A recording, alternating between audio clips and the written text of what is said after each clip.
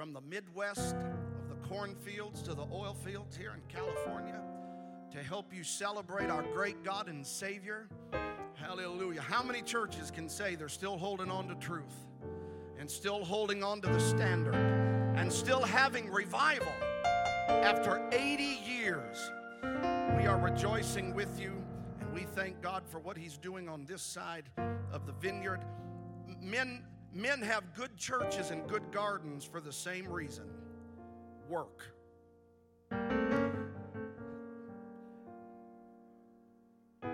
And watching somebody else's garden doesn't keep the weeds out of yours. Hallelujah. And I pray that this church goes on another 80 years should the Lord tarry. Moses didn't get started until he was 80 years old.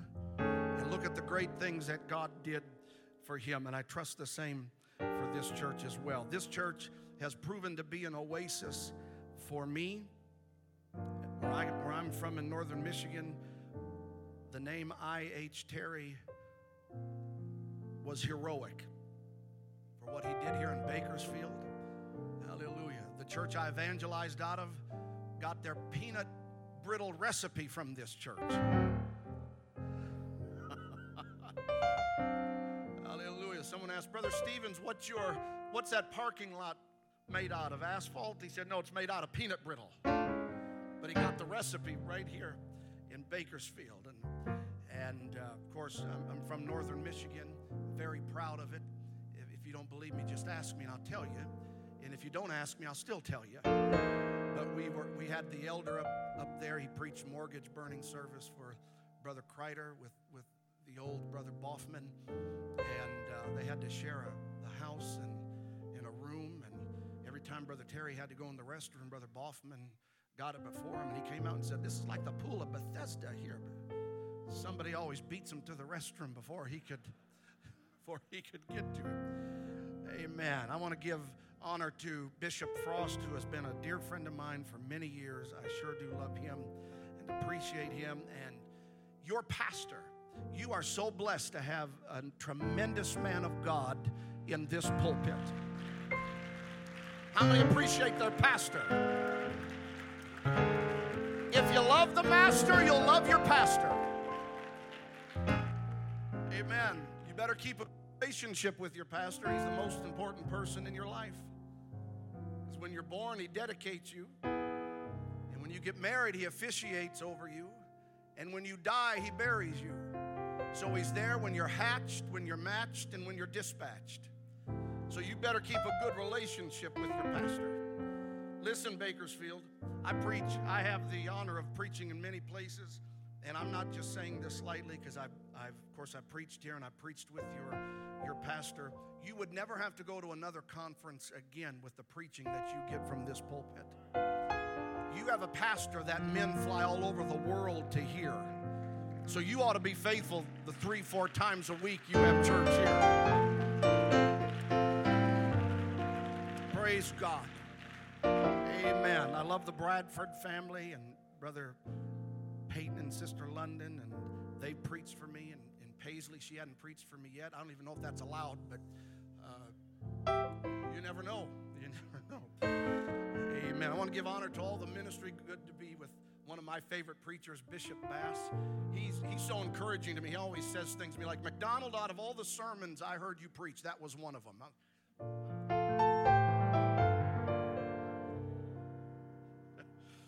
Hallelujah. Amen. I see a lot of good elders and friends out in the pew, and I really wish it was you preaching and not me. Good to see Brother Joe Booker. Sure do love him. And I'm going to show you White Man Can Jump here in just a moment. And I'm going to be standing longer than you, but if you'll help me, we can get out of here and go eat in a decent time. 80 years. I want to preach from a songbook tonight. Okay, well, that went over well. It's the book of Psalms.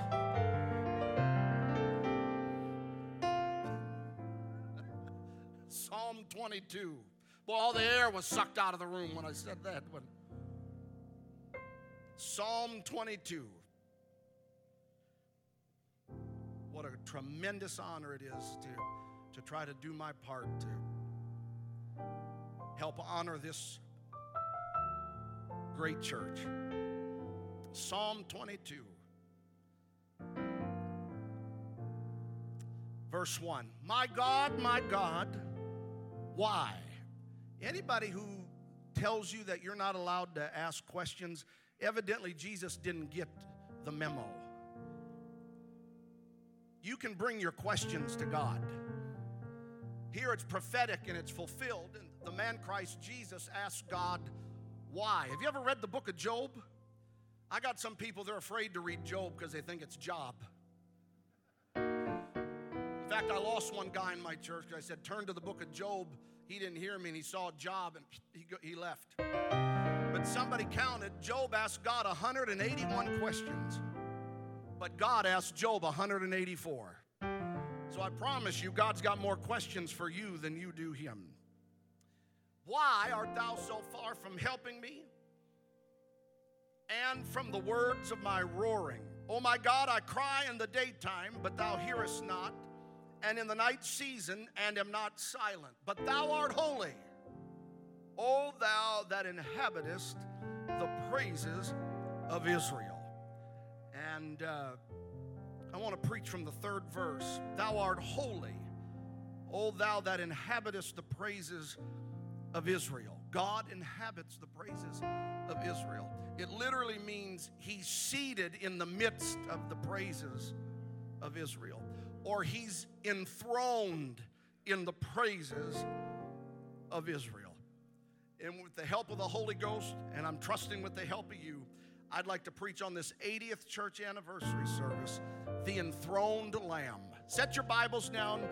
We've given great worship and praise to God. Could you lift your voice one more time unto the Lord, hallelujah, and worship him, for he is Lord. Praise God. Oh, it just feels right to give God praise.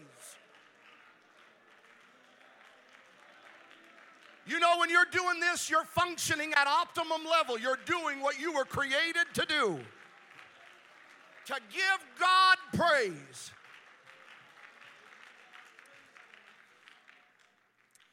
Amen. God bless you this evening. You may be seated. Are you going to help me tonight? You got to holler at a brother every now and then. All right? Because when you're doing this, I can't hear your head rattle. You got to talk to me. All right?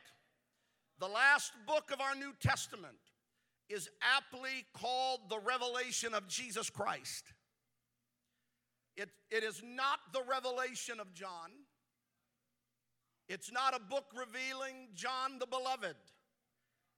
It's the unfolding, the unveiling, and the revealing of Jesus Christ.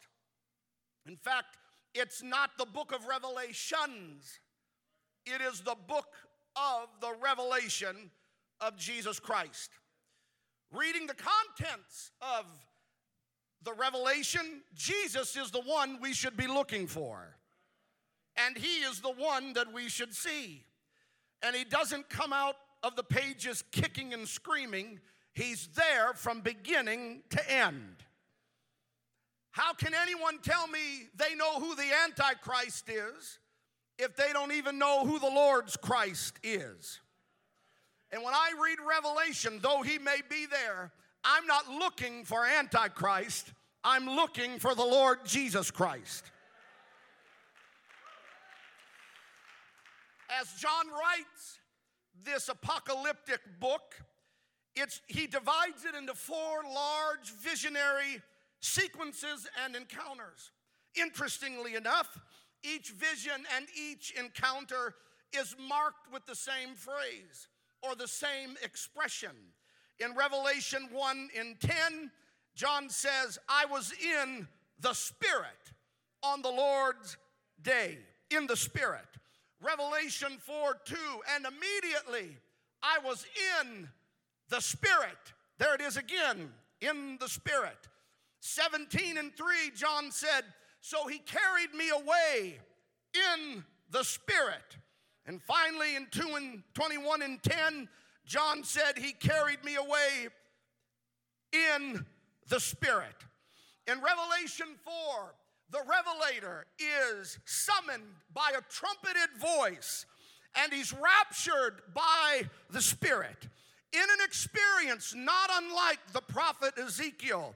In chapter 1 of his book, John passes through a door into the sky, into the very heaven of God, bidden and summoned and welcomed by an invitation that I believe the Holy Ghost is giving to this church today on its 80th church anniversary service. Come up higher, and I will show you things which must be hereafter.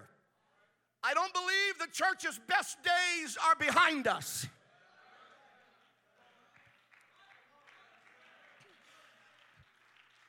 If we believe that, we might as well get drunk, eat, drink, and be merry, for tomorrow we die.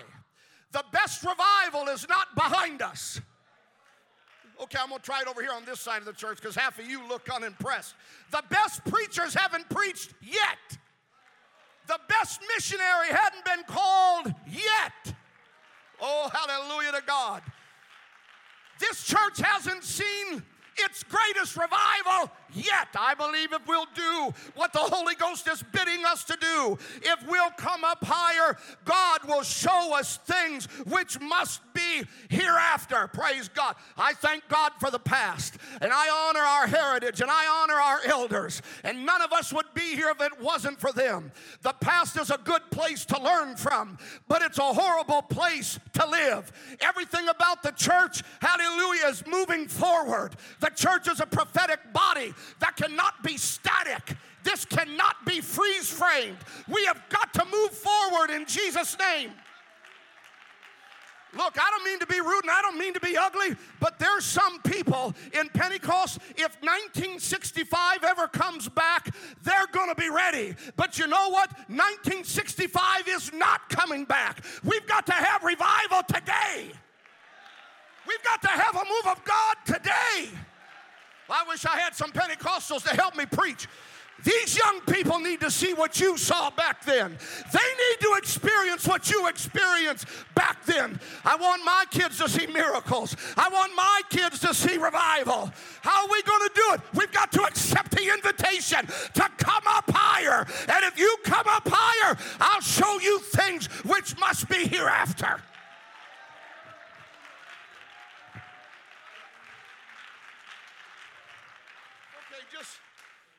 Just sit down. It's not that good. Really, it's not.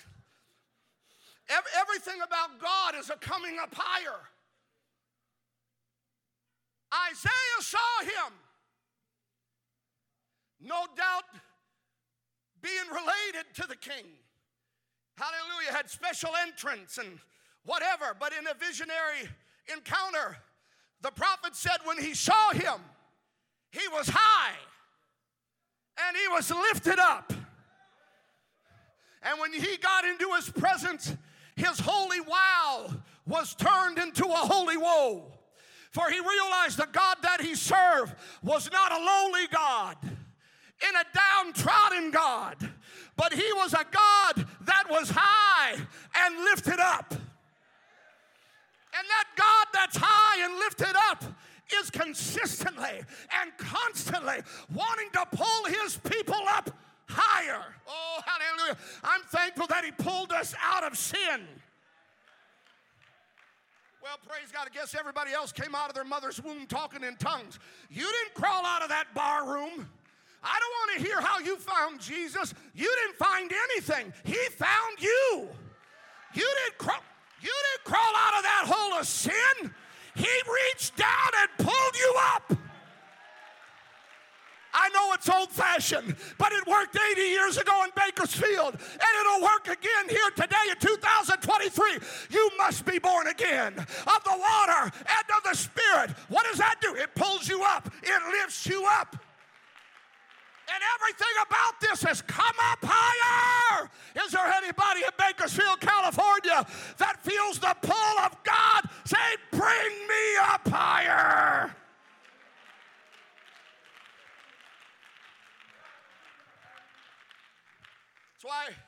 That's why That's why when God calls his people and he reveals things to them in the Bible, he always tells them to go to a mountain. That's right. The Old and New Testament, full of men that God called to a high place so he could show them some things. Adam had his mountain. It was Eden's garden. That was the holy mountain of God. That was God's temple. At that time, that was the highest place on the earth. Adam had his mountain. Noah had his mountain. He had Mount Ararat. Abraham had Moriah. Moses had Sinai. And before the Lord took him out of this world to the next, he had Mount Nebo. Solomon had the Temple Mount. Elijah had Carmel. Even our Lord had many mountains in his earthly ministry. Jesus had the Mount of Temptation. He had the Mount of Beatitudes. He had the Mount of Transfiguration. He had the Mount of Olives. And he had the mount called Calvary. Hallelujah. And you and I have a mountain. We're the church. And the writer of the book of Hebrews says we have come to a mount. And you know what mount it is? It's not Eden. It's greater than Eden. I thought I had somebody that believed the Bible here. It's not Ararat. It's greater than Ararat. I tell you what, the temple's pretty impressive. But this mountain that I'm going to tell you that we're a part of is greater than the Temple Mount. We have come to Mount Zion. What is Mount Zion? You're sitting in Mount Zion right now. Mount Zion is the church. I want to tell you something. There's nothing greater than the church. It doesn't get any higher than when you're in the church.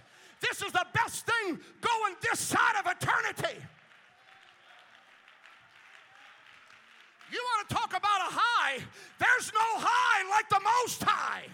It doesn't get any higher than the... Okay, I'm sorry. I'm whacked out and I need help. Amen. I'm still doing lines.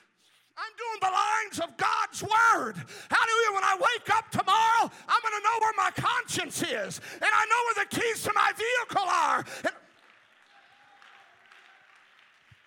I'm drinking new wine, but I don't get a hangover. It pulls me up. It brings me closer to God. Come up higher. Is there anybody that'll worship the Lord for a moment just for the fact that you are in the Mount Zion?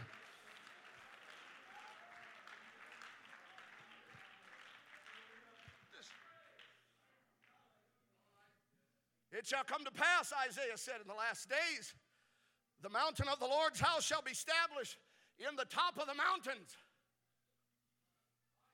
shall be exalted above the hills, and all nations shall flow into it. If you're going to see the things that are going to come hereafter, you've got to come up higher. Abraham was an old man. Amen. But God commissioned him, and he made his trek up Mount Moriah as an old man. Now, I don't mean to mess with you, and this is why they don't let me preach in some places, because at the offset I make all kinds of enemies. But I just believe the Bible. It's like one man said, why let the Bible ruin a good sermon? You know, there's no good sermons without the Bible. And it used to bother me when I evangelized and, you know, pastored and preached out. I don't have a bunch of fluff to preach. And I don't have a bunch of stories to preach. I found out the word works. You know why this church is here for 80 years? The word works. Because you had an old preacher with a backbone like a saw log that came from the south. Hallelujah. And he was horseradish strong on the new birth and horseradish strong on the Godhead. Hallelujah. And the bishop is the same. And Brother Bradford is the same. Hallelujah. If that's what we're going to be and that's what we're going to do, we've got to keep the same message and the same spirit and the same passion. It's the Word. Okay? So this is where you're not going to amen me. I know, I already figured that in my notes. When I say this, they are not going to amen me. You don't even have to think. I'm doing the thinking for you. Abraham never called God Jehovah Jireh. That's what I thought. See, you're doing exactly what My notes say, he didn't call God Jehovah Jireh. He called the name of the place Jehovah Jireh. Okay. You were just shouting a minute ago, you believe the word. Hallelujah. Why did he call the name of the place Jehovah Jireh? Because in the mount of the Lord it shall be seen. In other words, there are things I want to show you, Abraham, that unless you get in this mountain, you're not going to see them. Amen. You can try to go to that mountain, and you can try to climb that mountain. Hallelujah. But you're not going to be able to say in that mountain, in the mount of the Lord it shall be seen. But if you go to the mount that he commissioned you to go to, you're going to see some things which must be hereafter. Hey, Naaman, go to any river you want to. I know you like the rivers in Damascus better than that old muddy Jordan. You can go 7 times down in the river of Damascus, but when you come up, you're still going to be leprous. That lets me know God doesn't provide in just any river, and God doesn't provide in just any mountain, and God doesn't provide in just any place. If you're going to come up and have your leprosy cleansed, you've got to go down 7 times in the Jordan River, because that's where God told you to go. God doesn't just provide anywhere. Listen, this is the United States of America. This is a free country. You can go anywhere you want to. And when you get insane in the membrane and you think, I'm going to leave California and I'm going to move down south, or I'm going to move to don't come to the Midwest. It's ruined enough without you. We got enough trouble without you. You better be careful when you just pull up roots and move. Well, I felt that one hit. You better make sure you've heard from God. And you better make sure you have your pastor sanctioning. Because you may get into a place that God doesn't provide. Well, it's a church, but how come y'all are sitting on me now? Is it the church God wants you to be in? You may lose your marriage. You may lose your family. You may lose your soul. You know what? If you're in Bakersfield, this is exactly where you need to be. This is exactly where you need to park your car, right here on this parking lot. Don't you have enough sense to realize God has blessed your family, and God has blessed your finances, and God has blessed your walk with God?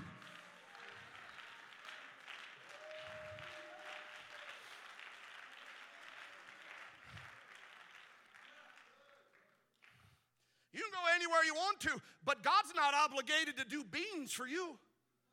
Why should God do anything for somebody who doesn't obey him? I'm sorry, is it something I said?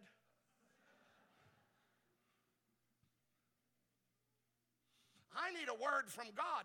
Why should God give you a fresh word when you haven't done what the previous word said? Well, I'm waiting for God to talk to me. I'll tell you where God talks to you from. That pulpit right there. Listen, let Uncle Mcdonald help some of you today.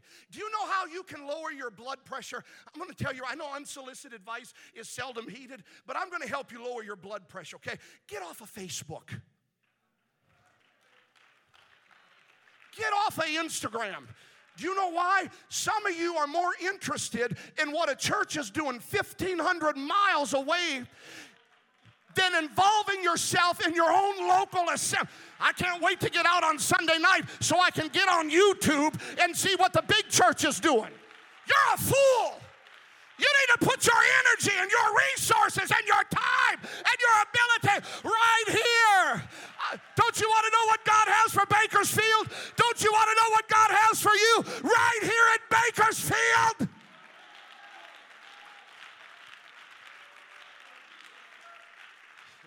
And I think it's funny. We all got a XYZ because of the TV advertising, and some of our churches look worse than the charismatic churches with what they're doing on Facebook and YouTube.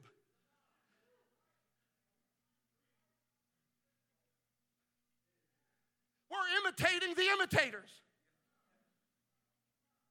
Huh? The charismatics imitate us. want to tell you something. I'm not just non-Trinitarian. I'm anti-Trinitarian. I'm not just a non-Trinitarian denomination, amen, on Miller Avenue in Shelbyville. I am anti-Trinitarian. And no matter how much they might sing like us and pray like us and even talk in tongues like us, they're not us. Is that too hard for you?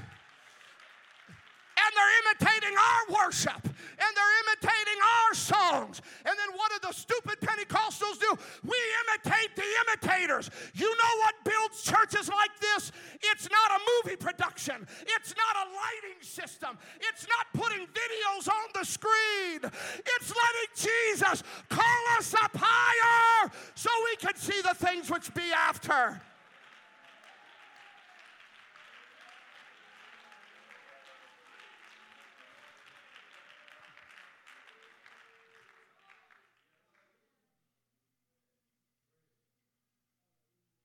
Abraham went up to the mountain. Y'all still with me? I'm not mean and ugly, am I? I'm working on the ugly part. Can't do too much about that. I don't know about the mean part. Abraham went up to the mountain. And he lifted up his eyes. And he lifted up his eyes to see the place. When you see the provision, it doesn't just happen anywhere. You got to go to the place that God called you to. And when he climbed that mountain as an old man, he saw 2,000 years down the road. What do you mean he saw 2,000 years down the road? Let's put Jesus on the witness stand. Your father Abraham rejoiced to see my day. And he saw it and was glad. When did Abraham see the day of Christ? When he came up higher on the mountain where God called him to be. That's why he named the place Jehovah Jireh. In the mount of the Lord it shall be seen. I don't know about you, but I want to know what he knows. And I want to see what he sees. And I want to experience what he has in his hand. We're going to have to come up higher. So I just don't take my hat. If I wore a hat, I'd lift it off like that. Not just to Abraham, but to Isaac. He went. I think it's great Abraham went, but his son went. Why did the son go? I'm glad you asked. The son went because the father went. Hey, church, if we want the next generation to catch this, then we're going to have to come up higher.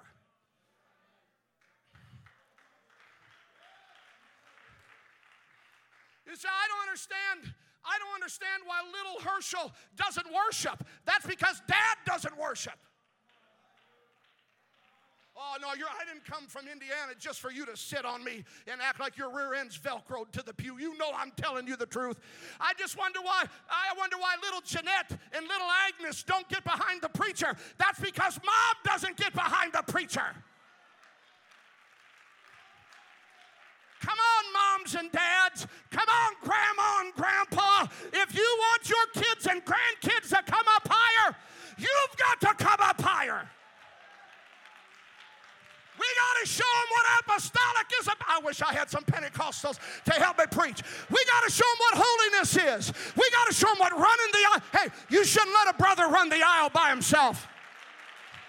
I'm not running. I'm too fat. But you shouldn't let him run by himself.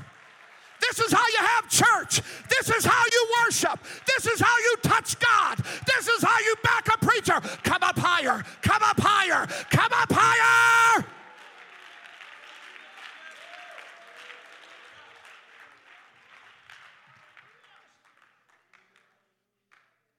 I got too much of my pastor in me. What in the world's with this Dr. Spock generation? Or what do they call this? Gentle parenting? You don't spank your kids? Where were you when Daniel and Donna Mcdonald were raising me?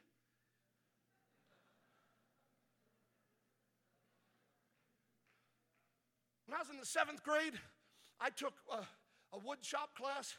I made mom a cutting board out of oak with a handle. She didn't cut any bread, per se.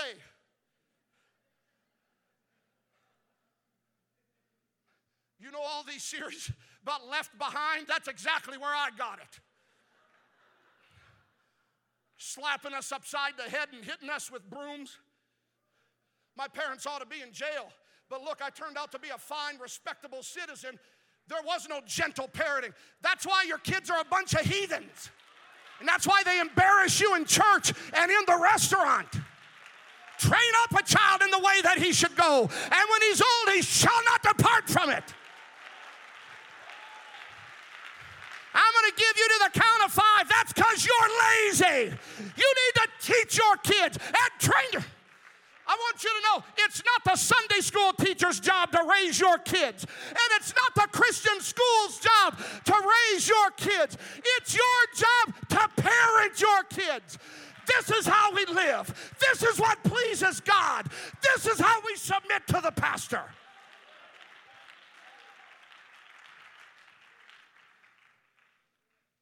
Then when they're 19 and 20, you're crowding up the pastor's office because your daughter's pregnant out of wedlock and your son's a homosexual and you can't have any reign and constraint on them. That's because you didn't do it when they were 2 or 3.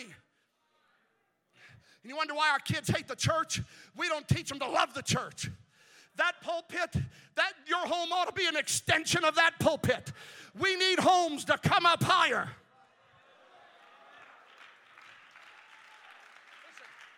I don't have time to get into it, but I believe Jesus turned the water into wine.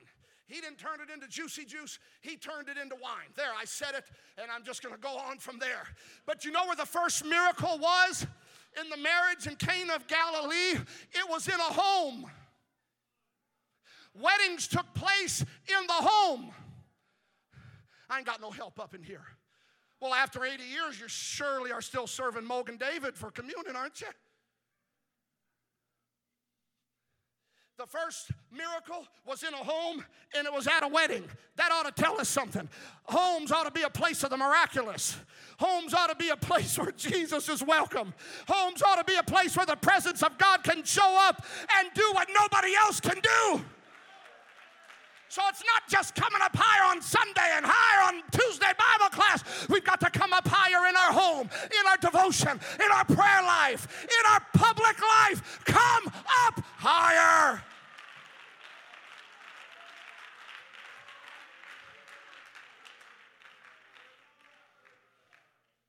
And I don't need you texting me telling me I'm wrong. I'm tired of that stuff. If you're so smart, how come you're not preaching this then? I get anonymous letters, you coward. Well, you shouldn't preach it this way. This is the only way I know how to preach. I'm tired of this world. I'm tired of carnality. I'm tired of superficial church. Where the pew is as dead as the sermon. And there's no life. And there's no sip. I want to come up higher. Call me up higher.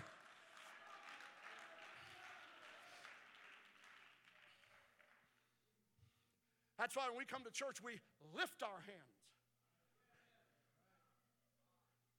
My mother ought to beat you with the cutting board if you come to church and you got your hands in your pockets like this. We lift up our hands. And we lift up our head. And we lift up our voice. And we lift up our praise. And when we come to church, we dress up.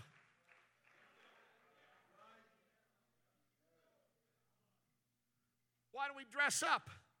You know, the apostles didn't wear a suit. The apostles didn't wear a tie. I'm so sick of this stuff. You know what, young men, if you're a preacher, look like a preacher. Dress like a preacher. You know, I think it's funny. These guys buy $1,200 Bibles, never read them. You just carry it around like you think you're big stuff. And I don't know what's worse, that we wear real Rolexes or fake ones. Kind of hard for me to hear you preach a woman ought to take her wedding band on when you got a $20,000 Rolex on your wrist. And then you're so image-based, you don't even have a real one. It's fake. You got that in Honduras because I was there when you bought it. You and your tie tacks and your cufflinks. No, I wear that because it holds my tie in place. And then why when you lift your hands, you and your cheap Rolex, you do this?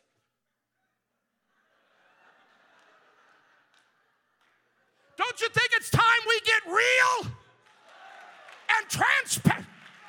Hey, if we start preaching be real, our women are going to have to get rid of their hair, their purses. There's too many women in Pentecost. They're like the Apostle Paul with their hair. They die daily. We don't need that stuff. That's not how this church was built. It wasn't built on custom suits. It wasn't built on alligator shoes, and that's fine in their place. It was built on a bunch of people that said we got to come higher. We want to go higher. We want to see some things that nobody else knows. Oh, let's worship the Lord.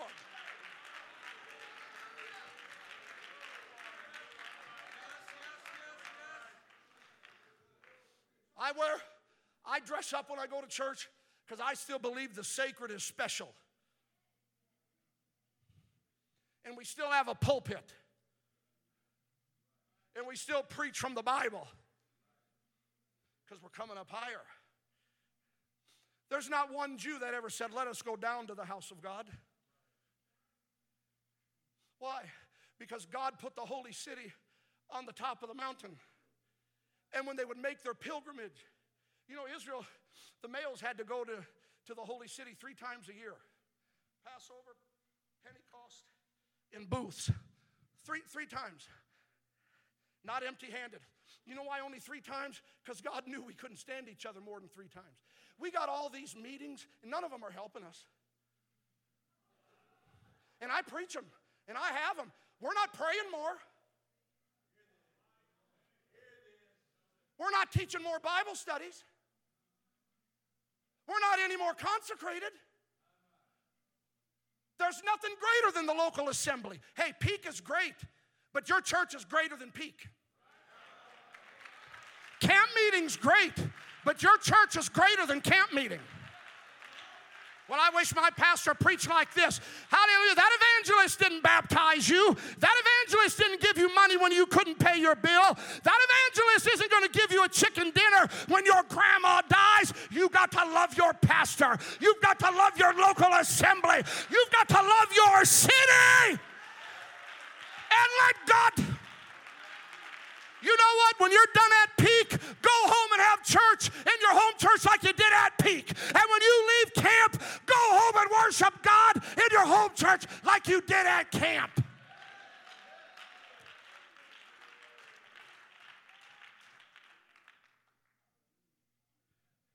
When the pilgrims would go to, is this okay?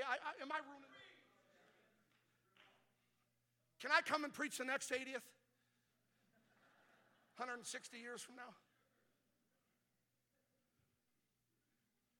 They prayed this psalm as they made their way. I will lift up mine eyes unto the hills from whence cometh my help. My help comes from the Lord. Why did they pray that? Why did they? There's the clock. I'm just making believe like I'm interested. I honestly could care less. 9, 10, 11, it's 12:30 almost at home. Hallelujah. When Israel made their trek to the house of God, it was always going up. Let us go up to the house of God. And when they would offer sacrifice, the sacrifice would go up. Worship was so powerful in Israel, the queen of the south made a long journey to see King Solomon. And she heard all these tales, and she heard all these rumors. She said, but when I saw your servants make their ascent into the house of God, the way they went up, the way that they lifted their hands, the way they lifted their voice, the way they projected their adoration and their faith to your God, who you have no idols, you have no images, you can't see them, you sure enough can feel them. The Bible says when she saw how they went up, there was no more spirit in her. You know what'll draw the sinner to every service is a church that'll worship and lift Jesus up. And when you lift him up, he said, I'll draw. I know that's Calvary, but there's something about worship. When you begin to lift him up, he draws all men.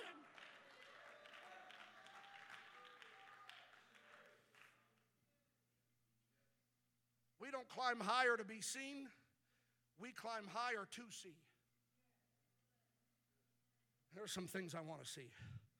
Okay, let me get to my sermon. It's good.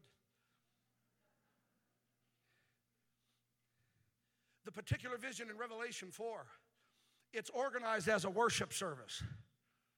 It's an ongoing service of praise. The four living creatures cry out, holy, holy, holy Lord God Almighty, was, is to come. The beasts give honor, glory and honor, and thanks to him that sat on the throne who lives forever. The 24 elders fall down before him that sat on the throne. They worship him that liveth forever and ever. They cast their crowns before the throne and they say, you're worthy, O Lord, to receive glory and honor and power. You've created all things, and for thy pleasure they are and were created. In Revelation 4, it's worship of God as creator. Okay? The angels focus on his holiness. The 4 and 20 focus on his worthiness. Okay? Now let's go to Revelation 5. In Revelation 5, praise and worship continue to play a prominent role in Revelation. How, man, this is so good. I'm going to schedule my own revival. This is good. There is a pivotal change in heavenly transactions. There is a stark difference and contrast between the worship in Revelation 4 and Revelation 5.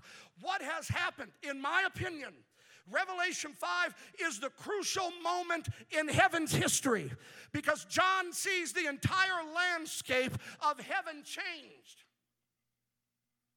What causes the change? It's the ascension of Christ. John is the unique apostle who sees the ascension from two places. If I wasn't so fat, I'd be dancing and running. Look at. When I'm done rejoicing, I'm still rejoicing. I'm just so excited about this. What did Joe Booker say? We're 60-some, Buxton, I'm sorry. 60-some% water, so I'm not fat, I'm just drowning. Every now and then my wife says, hey, you need to lose weight. You know what I told her? Fat people are harder to kidnap, so leave me alone. I'm just so excited about this. I'm so excited, and I just can't hide it. I'm sorry, I forgot where I was. But there's an entire change. There's an entire change in the scenery in heaven. Amen. John gets to see the ascension from two places. He saw it among the 11 on the Mount of Olives when the glory cloud, the same cloud that would come over the tabernacle, the same cloud that would come into Solomon's temple on the Day of Atonement when the high priest would go in and stand before the Ark of the Covenant. It comes to the Mount of Olives and it receives our Lord into the heaven. John saw the ascension from earth to heaven, but when he accepted the invitation to come up higher, he gets to see the ascension not from earth to heaven. He gets to see the ascension from heaven's point of view. That's what changes the landscape in heaven. Chapter 4, no lamb. Chapter 4, no ascended Christ. Chapter 5, he is ascended into the heavens and everything changes.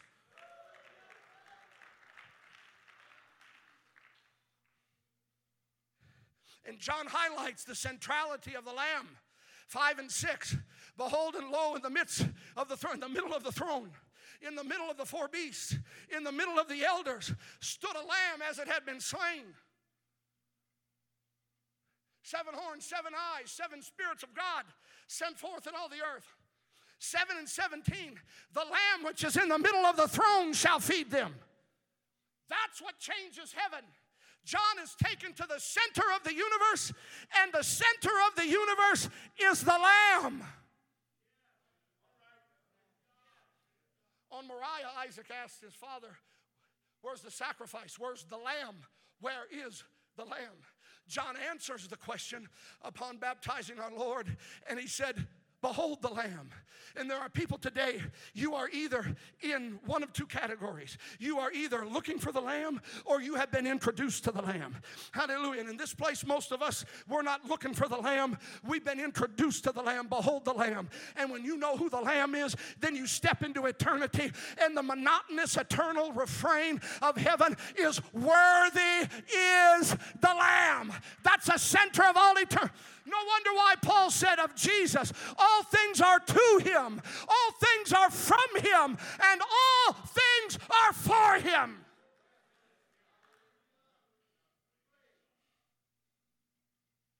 Who's worthy to open the book, loose the seals? John wept, couldn't find a man. No man in heaven, no man in earth, no man under the earth. But the elder told him, stop weeping, John.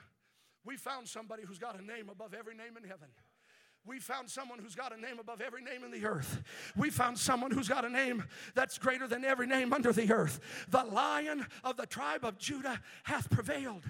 And with that Davidic language in Revelation 5, it's the lamb that makes the difference. It's not just a lion, it's a lion-lamb figure.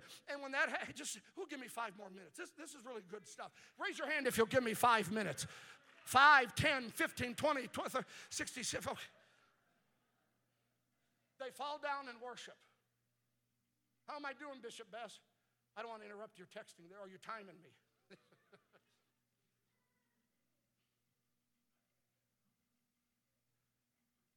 Let me draw your attention to Revelation 4 one more time, and 5. There's so many crazy interpretations of Revelation. One more is not going to hurt.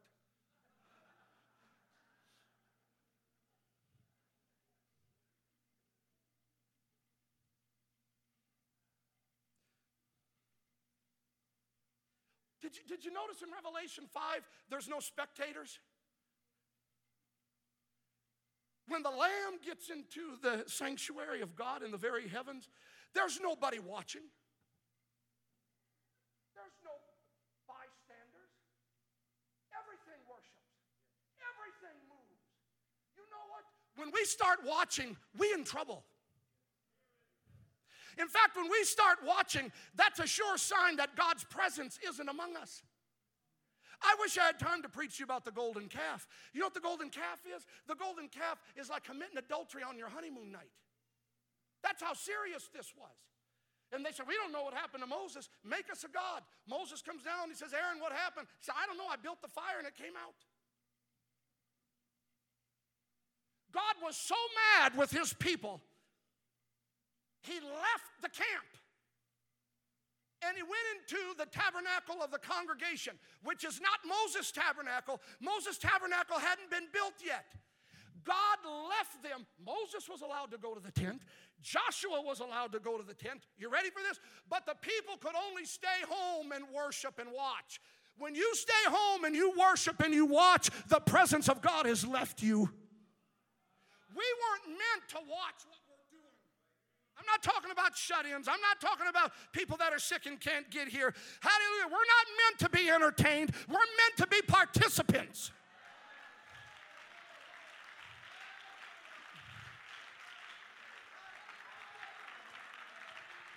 Some of you haven't opened your mouth all service. So I'm waiting till he gets to the good part. We're already at the good part. We're not here to observe. We're here to worship. We're here to lift him. Worthy is the Lamb. Worthy is the Lamb. Worthy. I've got to go. I'm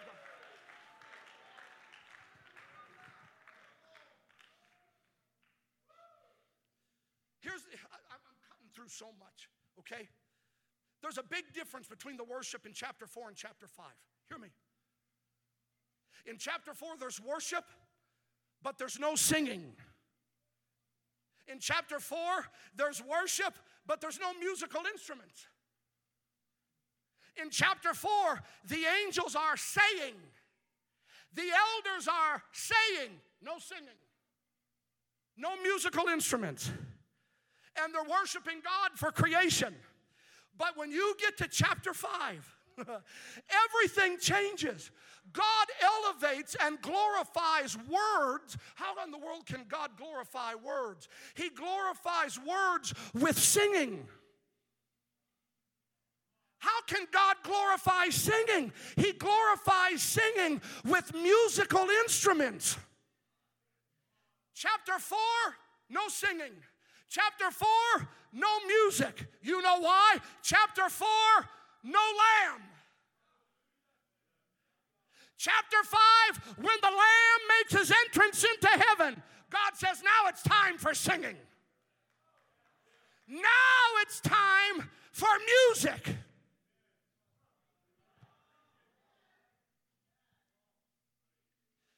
The book of Judges is not in the time of Samuel, things are not good. Honestly, I'm done. never preach here again. You'll be so glad when they put me on a plane back to Indiana. But just let me tell you this.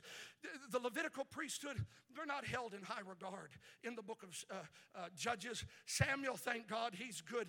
But there's a horrible time in Israel's history. Amen. When Israel's at war with the Philistines. Man, I feel the Holy Ghost here. And the Philistines take the ark captive. Amen. And Eli is reproved for his sons, but he won't rein them in. And then he gets word that both of his sons, this is a bad time in Israel's history. His sons are fornicating with the virgin women around the tabernacle.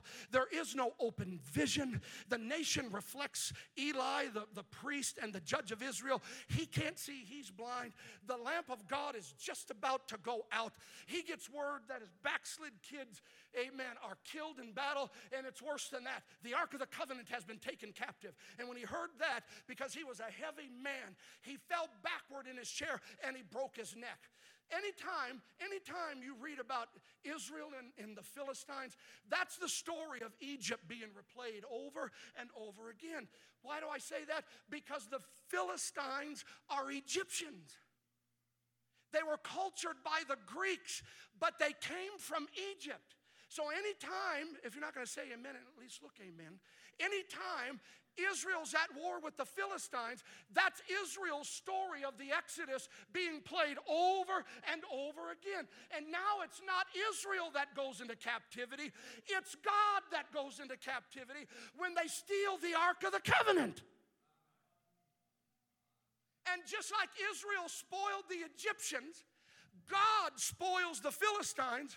He starts cursing them, and they're getting hemorrhoids and all that. Hemorrhoids, sorry, I should... there it is, I just said it. And if you don't know what that is, you have no business being here anyway. Hey, it's the Bible. Don't make me feel like I'm a dirty preacher because I preach the Bible. There it is. Hallelujah. I don't know what golden ones are and golden mice. I don't want nothing to do with it. Hallelujah. But they said, we got to get rid of this thing. So you know what they do? They put it on a cart, and they have 2 milk cows pull it. Right? Everybody still happy? Yeah, I bet you are after I said that, aren't you? 7 months later, the ark ends up in a Gibeonite town. It ends up in the house of Obed-Edom. And Israel gets this grand idea. We're gonna do what the Philistines did. We're going to put God's ark on a cart, and it's going to be pulled by oxen.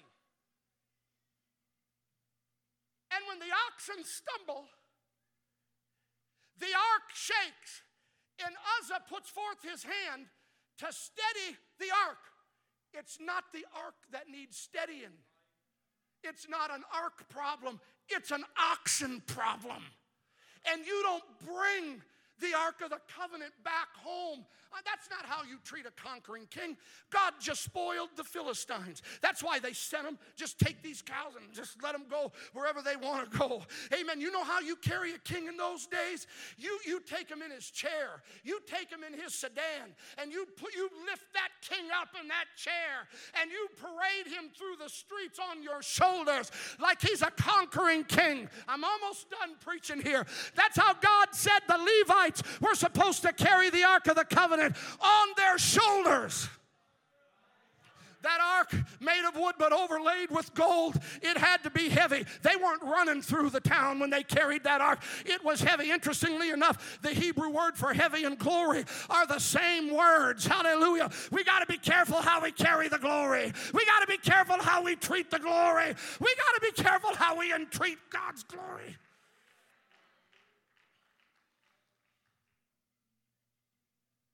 And so David fights Goliath. David fights Goliath, which again is the story of the Exodus. Amen. When you read Goliath, he's described in serpentine terms. Read about his armor. The only other person in the Bible who's described in serpentine terms like that is Pharaoh. And God said, I'm going to put a hook in his jaw, and I'm going to pull that serpent out of the river. So here we go. We got Israel against Pharaoh. We got Israel against the Philistines. I wish I had time to preach. I don't. I quit. I know when a preacher says it doesn't mean nothing, but I'm looking to quit here. And God made a promise to Israel. God made a promise to the first man and woman that the seed of the woman is going to crush the head of the serpent. So when David throws that rock in the air, it hits Goliath where? In the head. That's Genesis 3:15. Goliath falls down face first. David, this is great. They didn't teach me this stuff in Sunday school. They gave me the cute stories, right? They should have put that story of the man in Judges that hacked up his wife into 12 pieces. Can you imagine that on the flannel graph? Samson killing 1,000 with the jawbone of a dog. We got the cute stories. David jumps on Goliath, takes us. Watch, this is our history here, okay? My notes say you're going to shout over this. As soon as you shout me out, we can go eat. Was that you, Hodge? He cuts his head off, takes his armor, puts it in his tent, and sticks his 2 fingers in Goliath's eyeballs in his mouth and carries him like a bowling ball. And he puts that head in Jerusalem. Why did he put it in Jerusalem? I think I know. Because when Melchizedek came to bless Abram, and Abraham paid tithes to Melchizedek, and Melchizedek brought him bread and wine, Melchizedek was the priest of Jerusalem. So David's already got this theology of Jerusalem, and he carries the head of Goliath and he puts it there as if to say, this is a prelude of what's to come in this city.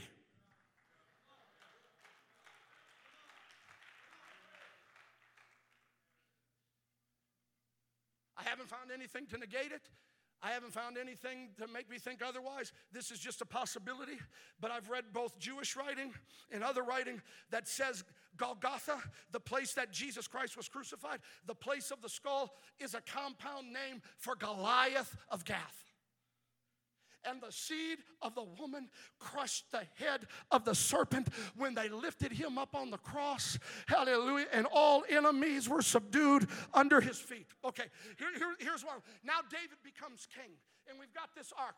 Hallelujah. In fact, let the music come because we're going to do something here. And if this doesn't work, I'm going to look like the biggest fool in Pentecost.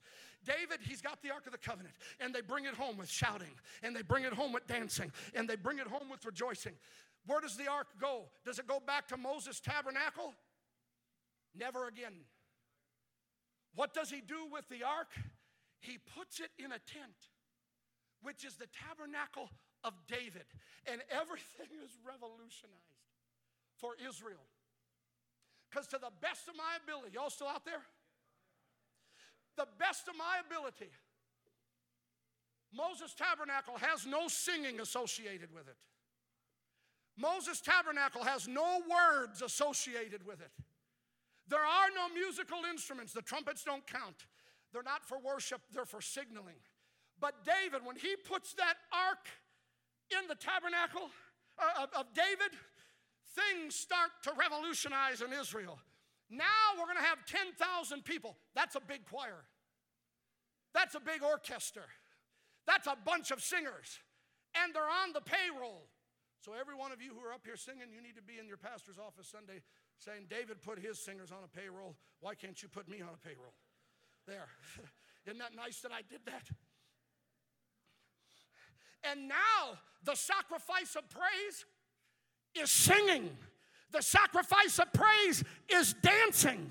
The sacrifice of praise is music. What made the difference? When David took the throne, everything in worship, as far as Israel concerned, has been revolutionized. David's got a greater son. There's a greater David. Not King David, King David Jesus. When he ascends into the heaven and he sits on the throne, now it's time for singing. Now it's time for worship. Now it's time for musical instruments.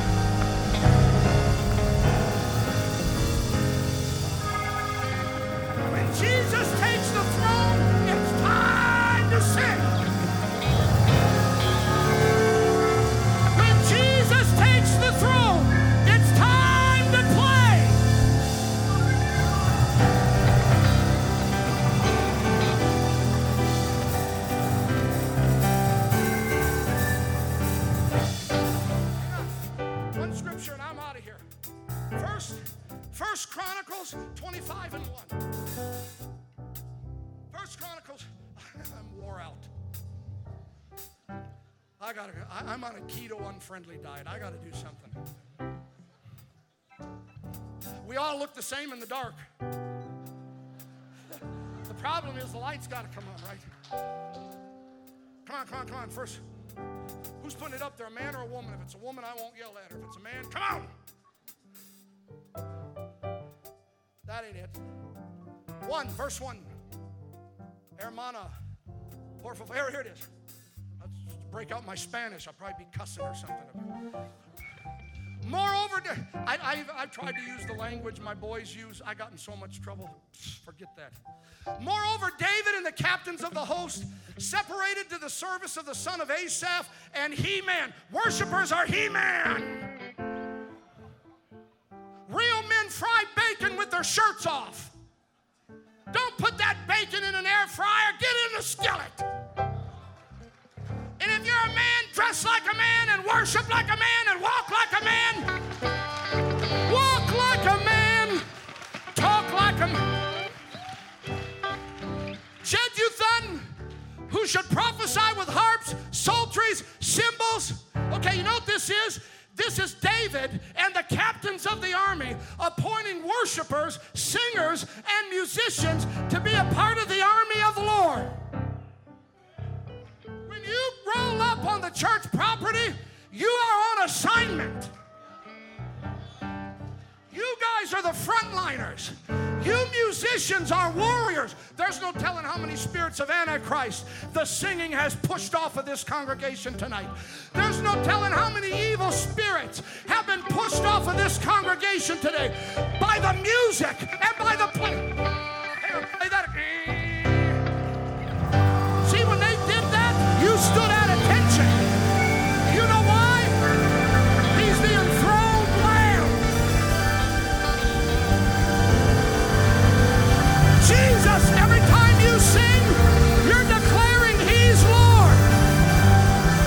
Every time you run the aisle, you're declaring He's Lord.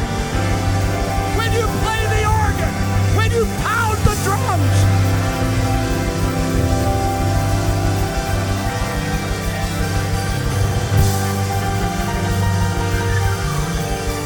that's a call to war. Come on, come on.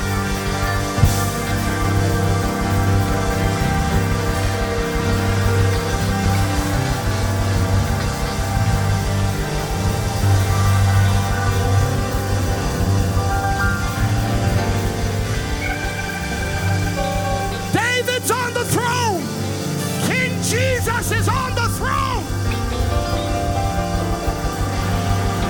Churches that don't worship, He's not Lord there. Churches that don't have good music, He's not Lord there. Churches that don't give God praise, He's not Lord. He's Lord in this house.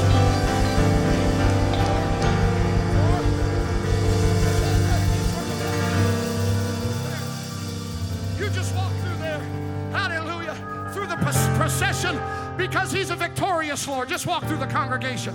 Hallelujah. Like you're carrying the victorious Christ. When's the last time you talked in tongues?